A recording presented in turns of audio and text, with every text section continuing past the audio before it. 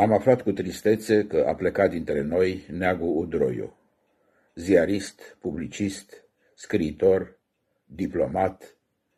Eu l-aș numi în mod sugestiv un campion al scrisului, pentru că ne-a lăsat zeci de cărți de memorialistică, reportaje, note de călătorie, precum și o lucrare monumentală de istorie a presei românești, de la începuturi și până astăzi, intitulată Condee, voci, chipuri, presa românească.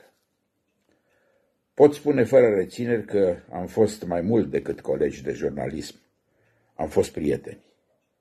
Chiar cu câteva săptămâni înainte de a ne părăsi, am vorbit cu el la telefon. Se plângea că avea probleme cu picioarele, se mișca tot mai greu. Doamne, de ce e bătrânețea atât de nemiloasă cu trupurile noastre? Îi spuneam mereu de câte ori mă anunța că a mai scris o carte, că îl invidiez pentru prolificitatea sa de autor de cărți. La lansarea unui volum de-al său, în foaierul sălii de spectacole a radioului public, am afirmat că Neagu Udroiu, în viața lui, mai mult a scris decât a vorbit. De fapt, foloseam o figură de stil, căci Neagu, când începea să-ți povestească ceva, nu se mai oprea. Era o veritabilă enciclopedie vie, înzestrat fiind cu o memorie prodigioasă. L-am dus cu mașina mea în multe împrejurări și m-a impresionat cât de pasionat era, de pildă, de istoria multor străzi și clădiri de patrimoniu din București. Ar fi fost un ghid fermecător prin vechile zone bucureștene, prezentând detalii surprinzătoare despre atâtea locuri de poveste.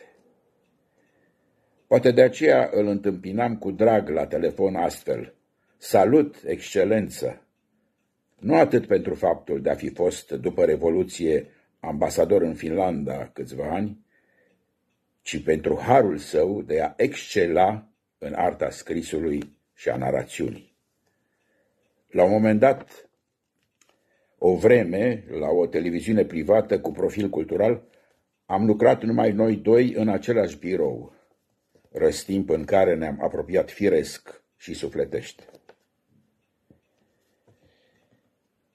Neagu Udroiu era un tip jovial, gata să facă o remarcă plină de umor sau să etaleze un zâmbet ironic. Era prietenos, fără aroganță. Era deschis și direct în conversație. Neagu Udroiu a fost o personalitate demnă de toată lauda, onorând comunitatea de ziariști și oameni de cultură. Dispariția lui din lumea noastră mă doare cu atât mai tare cu cât am observat că trista despărțire de el nu a fost considerată demnă de a figura în programele de știri ale televiziunilor. Chiar în aceste zile, bunăoară, televiziunile au difuzat despre bătăi în vestiarele unor sportivi, unor fotbaliști, dar nimic despre moartea unui campion al scrisului, care a fost Neagu Udroiu. Păcat! Adio, dragă prietene și coleg Neagu Udroiu, dar vei rămâne mereu cu noi, cei care prețuim valorile autentice ale culturii.